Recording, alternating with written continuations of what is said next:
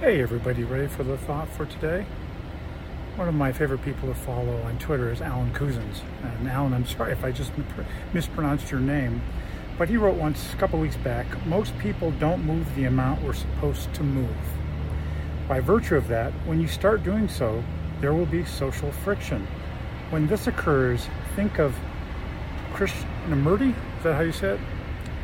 The quote is, "It is no measure of health to be well adjusted to a profoundly sick society." It is no measure of health to be well adjusted to a profoundly sick society. And that goes with health, that goes with spiritual things, all kinds of things. The thought for today, are you healthy? The thought for today, are you healthy?